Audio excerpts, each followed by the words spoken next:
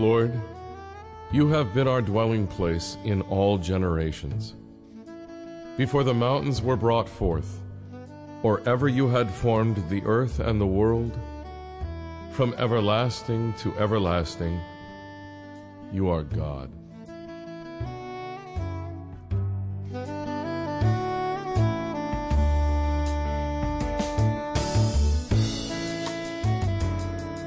Welcome to Every Generation, the broadcast ministry of Calvary Chapel Crossfields, located in Jamesburg, New Jersey, where we teach through the entire Bible, verse by verse, and make application to every generation so we can grow in our relationship with God.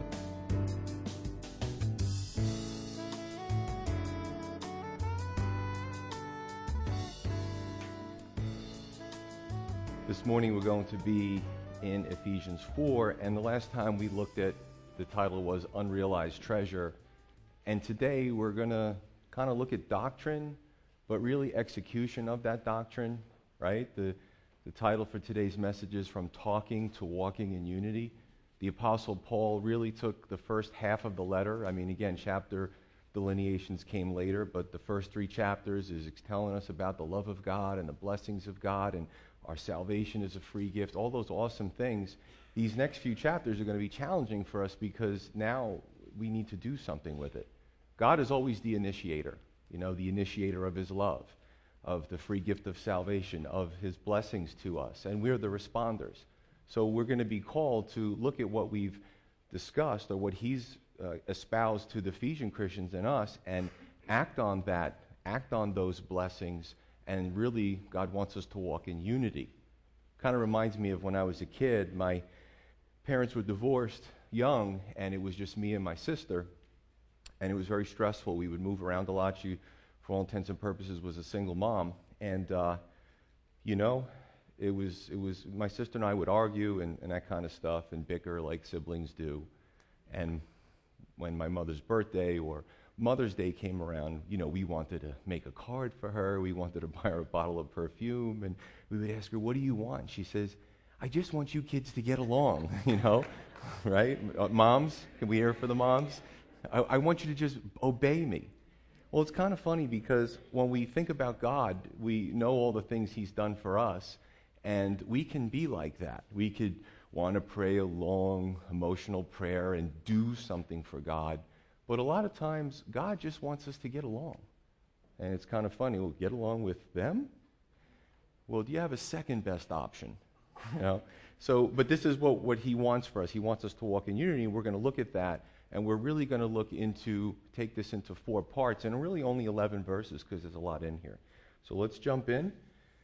Ephesians 4, verse 1. I therefore, the prisoner of the Lord, remember the Apostle Paul writing from prison, beseech you or exhort you to have a walk worthy of the calling with which you were called, with all lowliness and gentleness, with long suffering, bearing with one another in love, endeavoring to keep the unity of the Spirit in the bond of peace. So the first part is exhortation to unity. I therefore beseech you, he says. In other words, because of what he said previously, right? Chapter 3, God's infinite wisdom, played out in his love for us, played out in the form of Jesus Christ on the cross dying for our sin, this treasure that we need to realize. Once we realize this, the Apostle Paul beseeches us or exhorts us to walk worthy of the calling. In other words, 2 words, do or obey. Now, especially if we're trying to win somebody to Christ, unbelievers are watching. And sometimes their characterizations is, Christians talk a lot, but they don't do. They don't play it out. And when we do actually play out our faith and we're filled with the Spirit, then they are attracted to the faith. So we have to look at that. Now, certainly we shouldn't be walking the way we walked before we were believers. He says, walk worthy of the calling. See, it's a mathematical equation. Some people add Jesus to their life when really they should be using Jesus to subtract a lot of negativity from their old life. We're doing the wrong equation. If we add Jesus, we're just polytheists. Well, I'll just continue on the way I was and add Jesus as if he was a little figurine that we could put in our figurine cabinet. But no, when we call the Lord into our life, he's got to do some subtraction. And we have to allow him to do that. God has entrusted us with a treasure, a priceless gift of eternal life. And he has made us ambassadors from his heaven, from his world to this world. We're not earth dwellers anymore. We have an eternity that's waiting for us. We're just passing through. Our life is but a vapor. God wants his glory to be shown through the church so that people who are in bondage to themselves and sin and this world are attracted. We should be walking billboards. And he goes into how it's done with these characteristics, these three. Because, people have the wrong idea sometimes of Christianity. So what are you saying, Pastor Joe? I should put on a show and talk Christianese. Well, no, that's not what he's asking us to do. Be yourself, but be filled with the Holy Spirit, right? And it'll be obvious to others. It won't look like a show. There's a lot of weirdness in Christianity, and the Apostle Paul is pretty much telling us how we should go through this and how we should live this. So he says with 3 times. With, number 1, lowliness or humility of mind. There's an expression about humility. Once you think you've attained it, you've immediately lost it. Right? Think about that for a minute. It doesn't mean that we knock on ourselves. I'm such a bad person, and in front of a bunch of people, oh, I can't believe, It's really not even thinking of ourselves. Sometimes people go from being prideful and arrogant to a victim. And what the common denominator is, they're always talking about themselves. Basically, he's saying it's less of ourselves and more of others, right? Watch that play out. So lowliness, humility of mind. 2, gentleness or meekness. I know a man who's tall and broad, and he actually helped me carry a boulder this big. Actually, I didn't do much of anything. He just kind of picked it up, put it on the back of the truck, and the tires went down. I've never seen a man so incredibly naturally strong. This man he's very soft-spoken, and he's a very gentle man. Now, I wouldn't want to tick him off, don't get me wrong. But it's this power that's under control, gentleness, meekness. See, Christ had, with his hand, he had power over the demons. Get out. He had power over the seas. He had power to raise the dead. Lazarus come forth. But with that same hand, he was gentle to the lame and the blind and the downtrodden, the way he touched them, the way he picked up children. It's power under control. Lord, exercise that. 3, long-suffering or forbearance, to bear injuries patiently. Sometimes just to let it roll off you and not immediately lash out. 4, to bear with one another in love. Does everybody like straight talk here? I like to go into my Greek lexicon and look up these words, and it's funny because a lot of these things were written many years ago, and then this phrase comes out in our vernacular, and it just makes me laugh. When I looked at bearing with one another, I'm looking at this official Greek lexicon, and one of the things it says is to put up with, right? As Christians, sometimes we got to put up with stuff, don't we? Especially if we're trying to win somebody to Christ. We may have to take it. I tell you, I don't get offended when I'm witnessing to somebody and they assault me and they assault God, assail our character, because I just smile and I know that they're hurting and they're lashing out. And I really want to win them to Christ. And I don't want an argument to ensue and to block that witnessing. In the church, we're supposed to be different. This is said to us. The 5th point, endeavoring to keep unity of the Spirit in the bond of peace. You bring any group of people together, there's going to be infighting, right? But we really, as a church, need to bear with one another. We need to be patient with one another. God wants us to be unified, like what I said in my opening, right? The bond of peace can only come from the Prince of Peace, and even unbelievers can tell who has it and who doesn't, and it's attractive to them. Listen, the UN all the time make peace treaties. They've been doing this for decades, and Congress makes laws to keep the peace. But there's always somebody or groups or nations that skirt around this.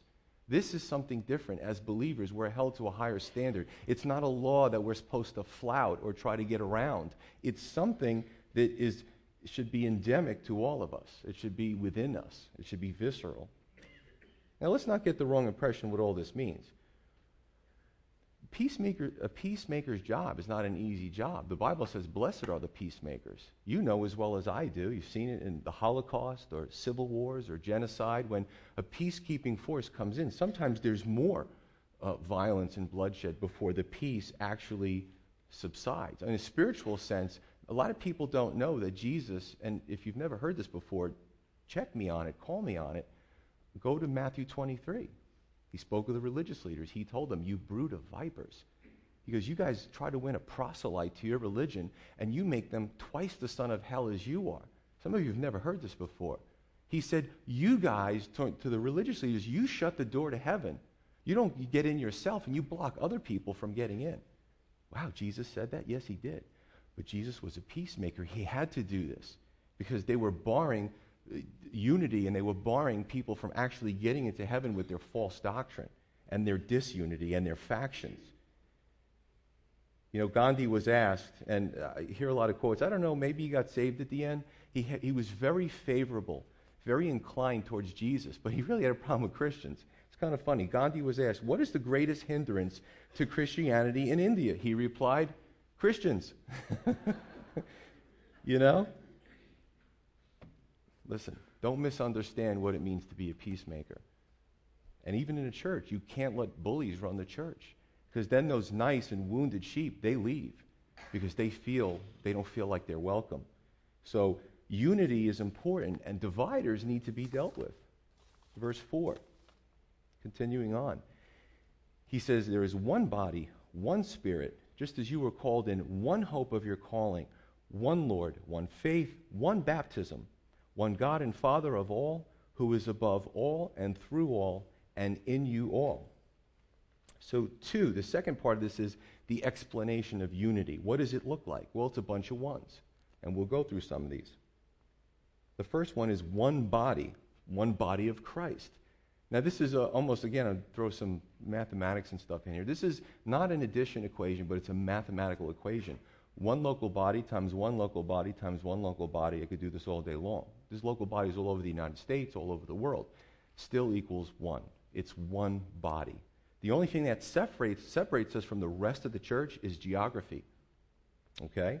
So one body of Christ. And the second one is one Spirit, one Holy Spirit. And I've said this before, the Holy Spirit is the most misunderstood person of the Godhead. You really have to read the Scripture to understand who the Holy Spirit is and what he does. But Jesus told us in John's Gospel that the Holy Spirit, he said, will always testify of me. So if people are doing all kinds of stuff and it's not testifying to Jesus, it's probably not of the Spirit. 3, one hope, one true hope in Jesus Christ. That means that even as Americans, we're not to be different when it comes to the Scripture than everybody else on the planet. Our hope is not in the stock market, not in our looks, not in our strength, not in our popularity, not in our education, retirement, 401k.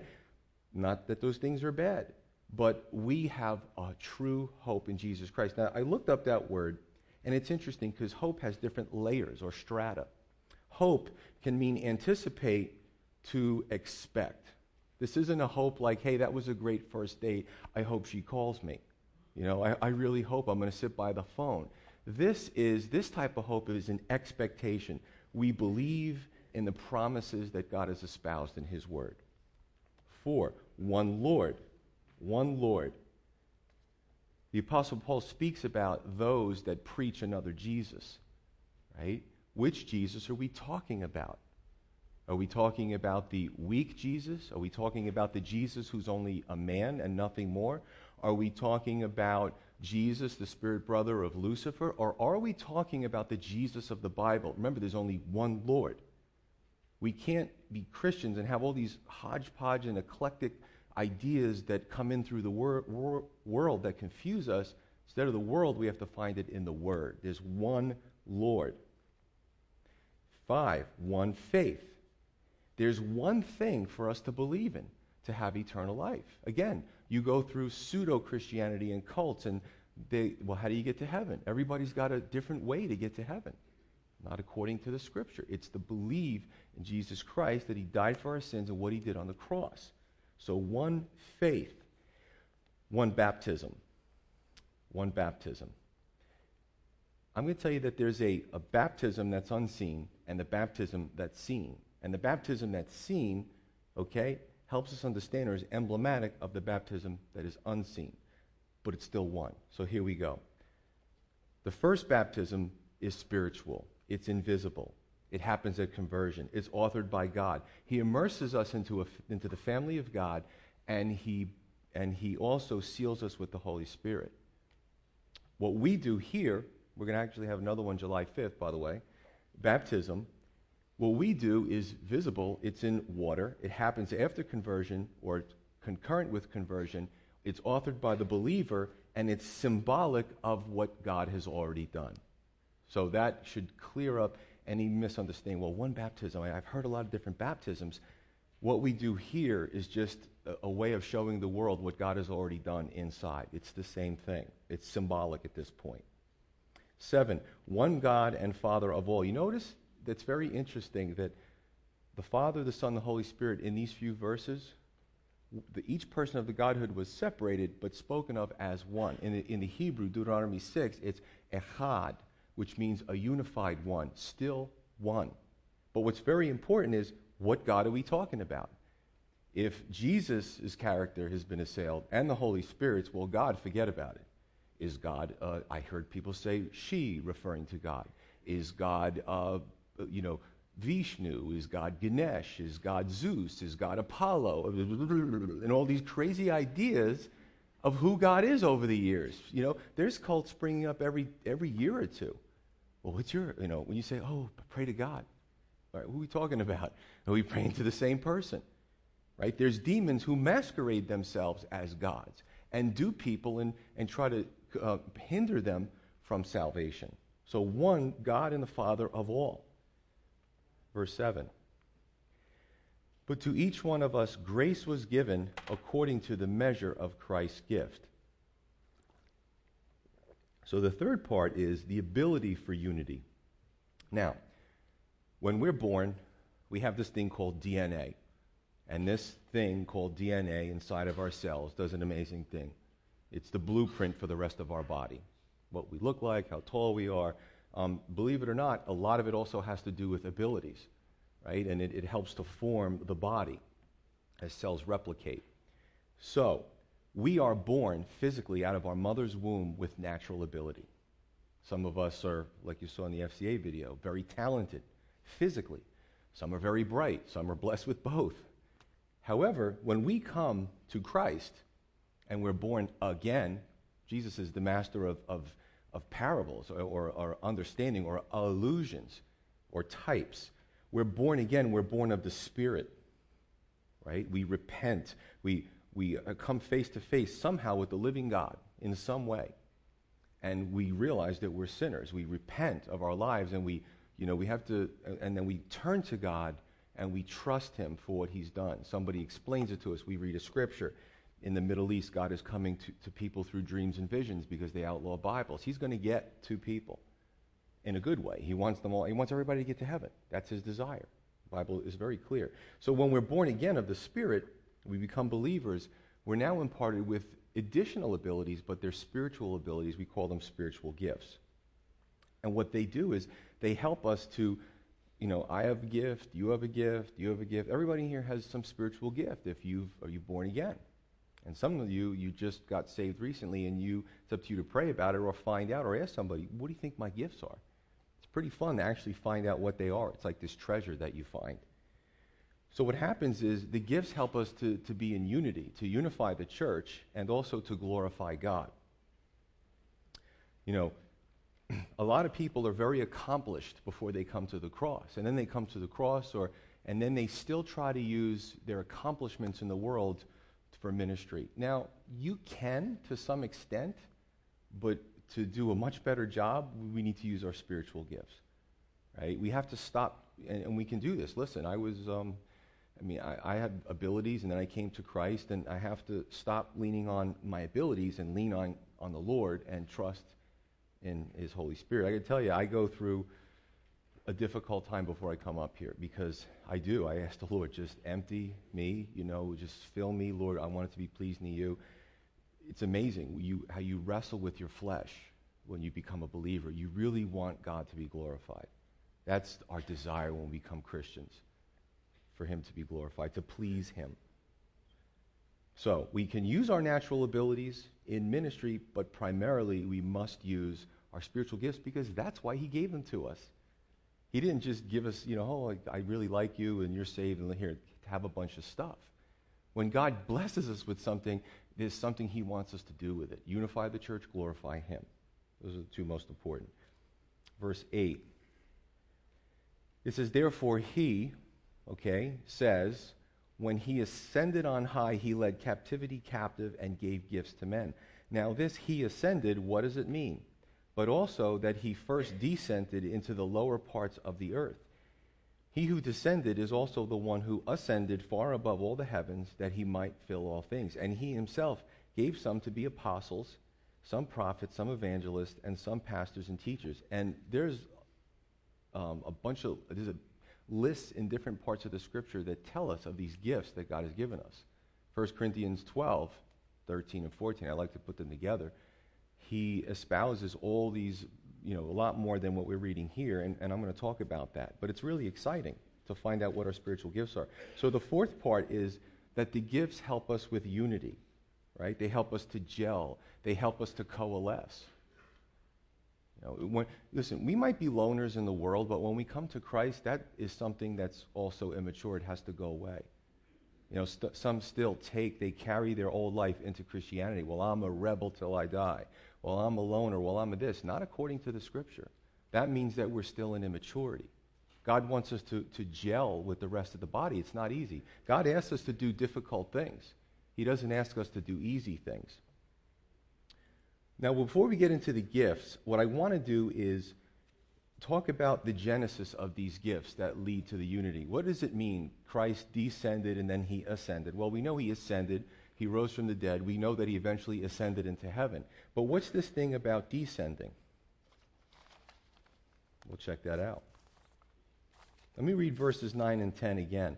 I'm going to say that if you're a new believer or you're not a believer, I expect questions. And please write them down, talk to me afterwards. Even for Christians, a lot of Christians haven't really maybe gone into this in any depth. So there's a reason it's put in here. And it's really kind of parenthetical. Verse 9. Now this he, Jesus, ascended, what does it mean? But that he also first descended into the lower parts of the earth. He who descended is also the one who ascended far above all the heavens, that he might fill all things.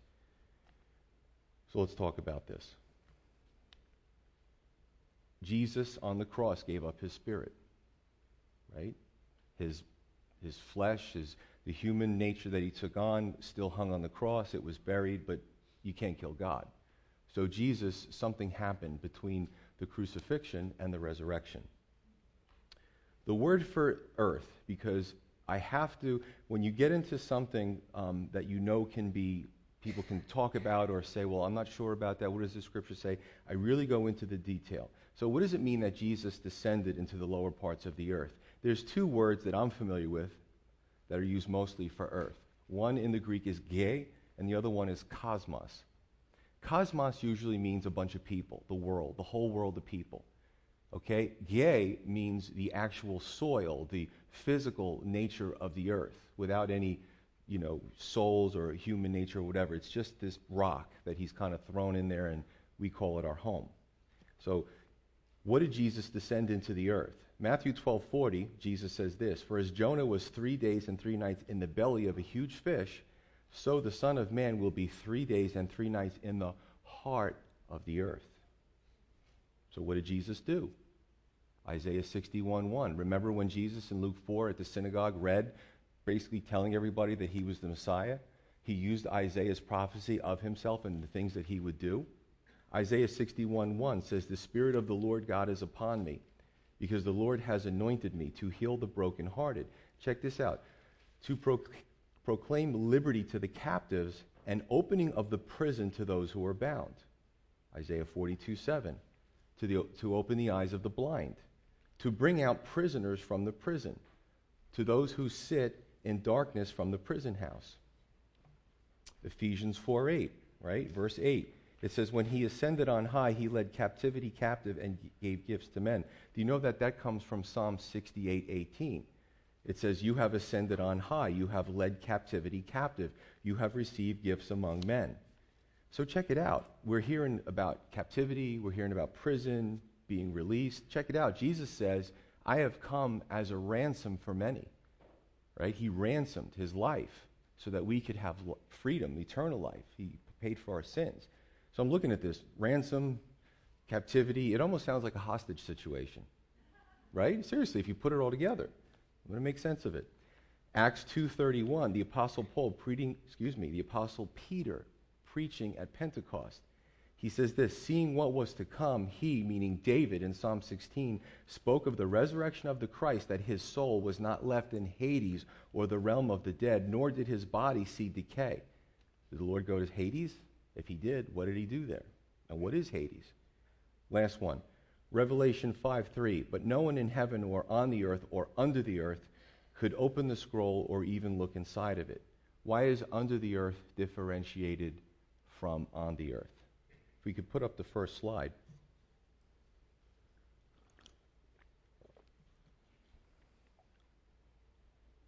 Slide number 1. Excellent. This is an artist's rendition of the earth. Now I'm going to show you a cross-section of how geologists look at the earth.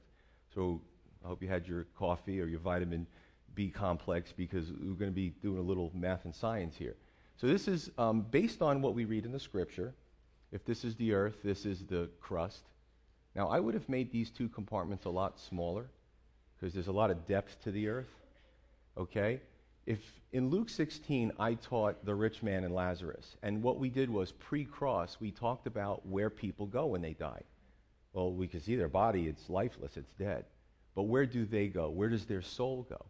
And we remember the rich man, this is very important. The rich man was in torment.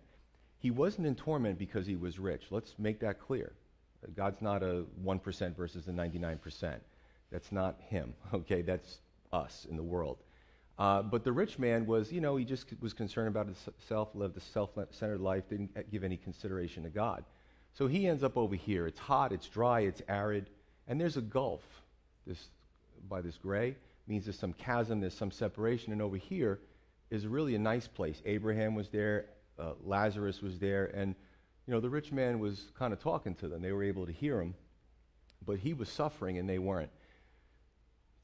In the center of the earth, it's actually pretty hot. So what went on here? I don't know. Maybe God used really good insulation and a mini split to cool it down. Not sure. You're supposed to laugh at that.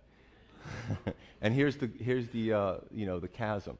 Now this is what we would understand as the bottomless pit, and I'm going to talk about that as well. What Jesus did is he came to this section, somewhere between the crucifixion and the resurrection, and he led the captives free. If we could go to the next slide. I want to read to you, before we do that one, Revelation 20, 13 through 15.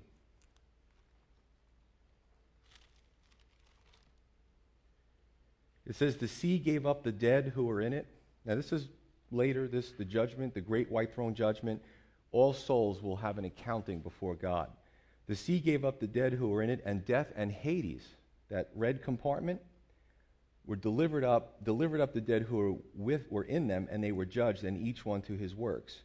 Then death and Hades were cast into the lake of fire. This is the second death. Anyone not found written in the book of life was cast into the lake of fire. So there's going to be this final judgment with the lake of fire. And Hades, the bad part of Hades, where people didn't die in faith, where they rejected God's plan of salvation, the sea is going to give that up. And that's going to end up in the lake of fire for eternity. So, Pastor Joe, why is there an eternal destination for the wicked and a temporary? Well, it's almost like when somebody's charged for murder and they're in the local police lockup. The police don't determine guilt or innocence, they just charge. Eventually that person is released and goes to see a judge, and if through the judge and jury they're convicted, they go to the big house. They go to the state pen, and that's where they are for life. So this is almost like a temporary situation that God has, but then God will eventually judge the wicked dead and send them to their final destination. However, Jesus came to free the captive. So if we could go to the one about the earth.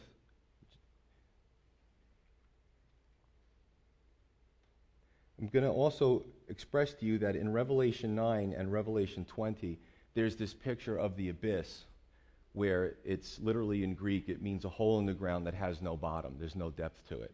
And I'm going to get to that. If you look at the earth, it's very fascinating, right? You have the crust, the upper mantle, the lower mantle, the outer core, and the inner core. The inner core is roughly, really 7 or 8 to 11,000 degrees Fahrenheit. But they say it's a solid iron core. However, scientists are now saying that it's probably more of a gelatinous core. So if iron melts at 2,800 degrees Fahrenheit, then why is this kind of still semi-solid? Because the pressure down here is about 2 to 3 million times the pressure of the Earth's surface. Okay, so when you introduce heavy pressure, it interferes with the molecules in the atom's ability to expand. So to go from a solid to a liquid to a gas. So it's kind of holding everything together. Now, on the Earth's surface is gravity, right? Let me just go back for a minute. The abyss. The abyss means without a bottom. What determines bottom and top? Gravity. In other words, you're walking and your feet are planted on the ground, and the blood, the heart's trying to pump everything to keep it up, because gravity keeps pulling everything down. Except gravity, there is no gravity in space, and there is no up and down in space. As a matter of fact, there's no gravity, or let me back that up, retract that for a minute. When deep sea fishermen, people go and they do diving, as they go further down, there's a phenomenon that could cause real problems for them. It's dark, and the pressure starts to increase. So sometimes divers, when they think they're swimming to the top, they're swimming to the bottom, because there's less of that concept of bottom because of the pressure. Where else is there no top and bottom? Center of the earth. Isn't that interesting? So basically, whether you're in space or you're at the center of the earth, no matter how you orient yourself, there is no top and bottom. So this idea of the bottomless pit really makes a lot of sense, because in Revelation, in this horrible time that hopefully nobody here is around for, when the abyss opens up wherever it is on the planet, the demons come out and they start to wreak havoc on the planet surface of the earth. So it does appear, and if we look at science, we can actually say, and God doesn't have to, he can be outside of the physical properties. There's something that keeps this demonic realm in the center, and then at the opportune time in Revelation, the earth is opened up and they actually come up to the top. So, but what's really important here is really not all that. I mean, I threw a lot in at once. What's really important is what Jesus did. When Jesus died on the cross and his body was left there and eventually was buried in the cave, the scriptures are clear. He went and descended into the lower parts of the earth to free those who died in faith. Remember, Jesus died for the sins of the past, present, and future. A lot of people ask me, well, how does that play out? Very simply. There was a holding place, a very comfortable place, for the saints who died in faith, and when the Lord died for their sins, then he was able to release them. So basically, hostage situation that we talked about, Satan took hostages. He tempted man, mankind fell, sin entered the world, death entered the world, and people could not be in fellowship with God ever unless the sin issue was dealt with. So what Jesus did was, and we see this in Matthew 12, Jesus bound the strong man who kept humankind in bondage to their sin. He bound the strong man. He was able to smash through his defenses. He opened the prison house, and he let those saints free. Now, what happens to a believer today? When you die, well, the Bible is very clear. The Apostle Paul tells us in 2 Corinthians 5:8, absent from the body is to be present with the Lord. It's that simple, because he's already died, and that was a past event that took place. So let me just kind of wrap this up for you. Why did I go into this? Well, number one, there is a lot of curiosity about the center of the earth. And mostly horror movies were made about people that go down into the earth. And I really wonder if they get some of it from Scripture. I see a lot of science fiction movies, and I'm like, the Bible was written a long time before that guy went into that conjecture. So it is conjecture. It is based on fact. We don't know exactly how it happens, but the first reason why I did this is because of all the curiosity about this portion of Scripture, even though it's parenthetical. Number two, there's an unscriptural doctrine, and I'm sure some of you have come from these types of churches where it says that Jesus, after he died on the cross, suffered in hell. He didn't suffer in hell. The hell couldn't hold him. Remember, he's the Son of God. That's ridiculous. He suffered in hell, and then it's just all convoluted. The truth is, hell and death have no power over him. As a matter of fact, he gave up his spirit and separated his body from spirit on the cross. And three, again, sinners saved by grace today go straight to heaven, and there's no such thing as purgatory.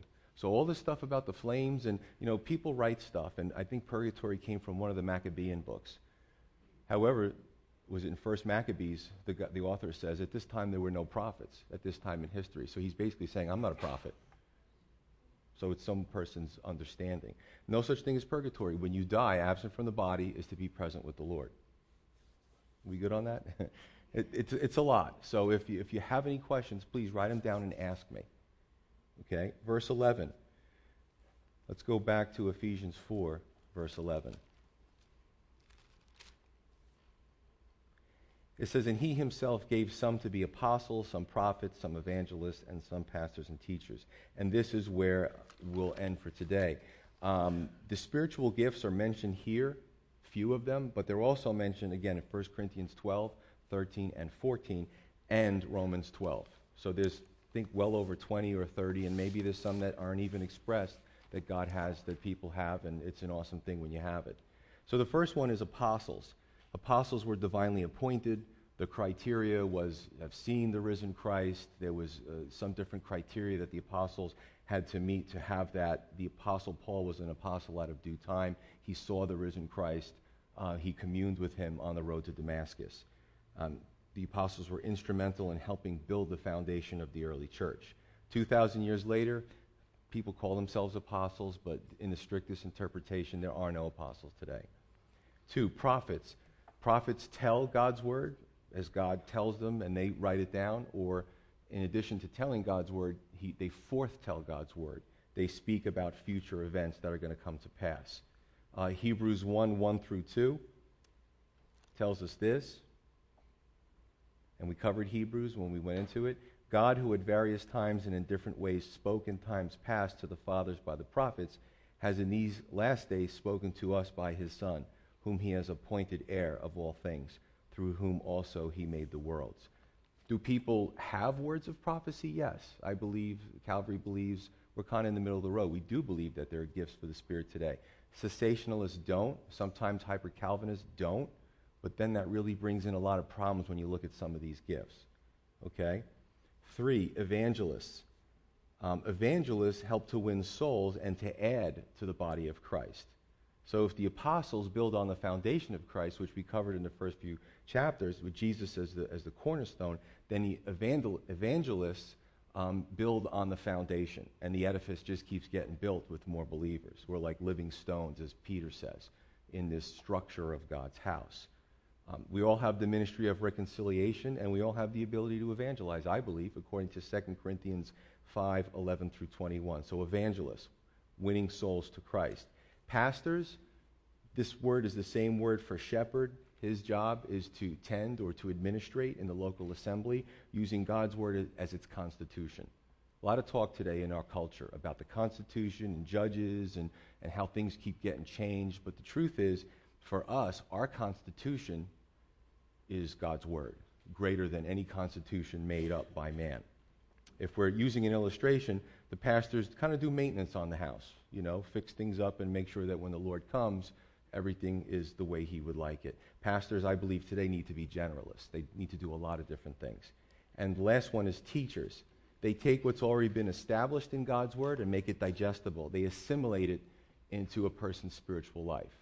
So just like you have your professions, maybe every year you go for retraining to keep you fresh in your field, what a teacher does when they teach the Word of God is they keep our spiritual life up to par.